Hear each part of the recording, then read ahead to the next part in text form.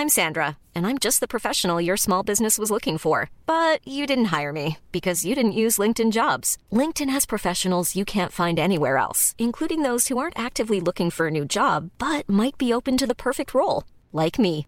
In a given month, over 70% of LinkedIn users don't visit other leading job sites. So if you're not looking on LinkedIn, you'll miss out on great candidates like Sandra. Start hiring professionals like a professional. Post your free job on linkedin.com/people today. From Decrypt Media, this is the Decrypt Daily, and my name is Matthew Deemer, and this is the Weekend Update, Sunday, July 25th, 2021. Let's start off with those crypto prices. Bitcoin is sitting at $34,150, up almost 1% in 24, or 7.8% in 7 days. Ethereum's at $2,130, down 1.5%, but still up 9% in 7. Tether's in the number 3 spot. Binance Coin, $297, down 2.3%. And Cardano, number 5, at $1.21. Rounding off the top 10, we have XRP, USDC, Dogecoin, Polkadot, and BUSD. Total market cap, we're at $1.4 trillion and a BTC dominance of 46.2%. The first thing I want to point you at today is an article by Ben Munster, writer Ben Munster of Decrypt, and he was at ETHCC in Paris, the ETH conference in Paris, and he has an interesting take on it. He was trying to compare it to, or he is comparing it to, the Miami Bitcoin conference, and just how different it is. There was no Lambos there. There was no big show off of money. It was people just getting together to talk about the development, Ethereum, what they're working on, and so on and so forth. I recommend the read. The link is in the description. As we all know, FTX Exchange, they raised $900 million in the largest ever funding round for a crypto exchange. Binance, they were an early investor, but they're not invested anymore. What happened? FTX CEO Sam Bankman-Fried, or SBF, and CZ Zhao, the CEO of Binance, in separate interviews, they both said that the breakup was unremarkable and routine. But is there more to it? Nah, I don't like to get all chatty Cathy and gossipy on the show, but maybe there is something more. SBF said this: "It's been quite the barrage. I'm not involved in the conversations between them, Binance, and the regulators, so all I can do is speculate. But something I will say is that we try very hard to be as cooperative as we can with regulators. I think that when you don't do that, and when you sort of appear to be less flexible and responsive, I think that it's more likely that it leads to the regulators to feel like they have no choice but to start bringing down the hammer." He continued to say, "I think there are some differences between how we run our businesses. I think there are ways that I would have responded, and run things differently." This was a quote from Sam Bankman-Fried. So the question is, did Sam Bankman-Fried buy back the shares to distance himself from Binance? And what's going on with Binance?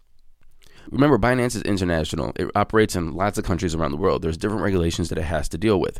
Well, remember, Binance has a U.S. arm. It has the international arm. It has the .com, the .us. It has different partners around the world. Well, even though Binance might be having some problems in Europe, the U.S. arm of the world's biggest cryptocurrency exchange may go public via an IPO, said CZ. Coinbase, which is the biggest U.S.-based exchange, became the first crypto company to go public and get listed on the NASDAQ in April. And it helped set up a playbook for crypto firms to do so. So CZ said, looking at kind of like an introspective look at his company, he said that most regulators are familiar with a certain pattern, or having a headquarters, or having corporate structures, but we are setting those structures up to make it easier for an IPO to happen. Basically, what CZ is saying is he understands how his company works. There's no headquarters. It's bounced around. The headquarters, or where he was operating out of, bounced from, China to Japan to, different places, Malta. And he understands that for regulators, that looks kind of weird.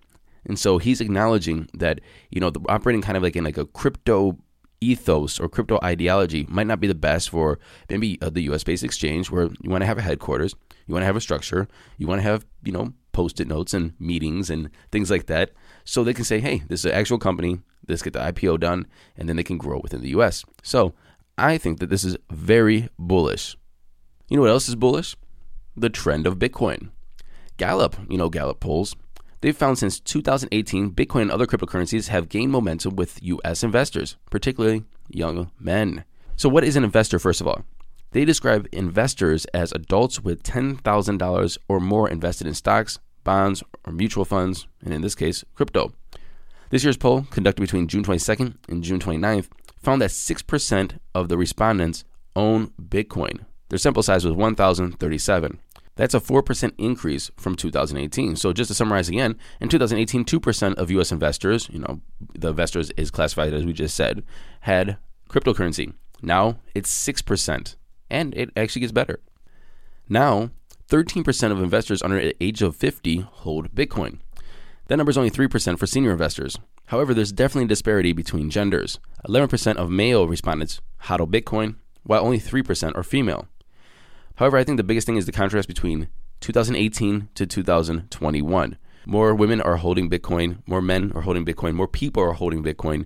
And when they asked this question in 2018, 56% of investors aged 18 to 49 had no interest in Bitcoin. However, right now, only 38% have no interest. That means 62%, they have interest. And remember, 6% are hodling. Now it's about access. If you want to hodl and you're interested, they have to feel comfortable with purchasing. Brazil's police, they seized $33 million in a money laundering probe.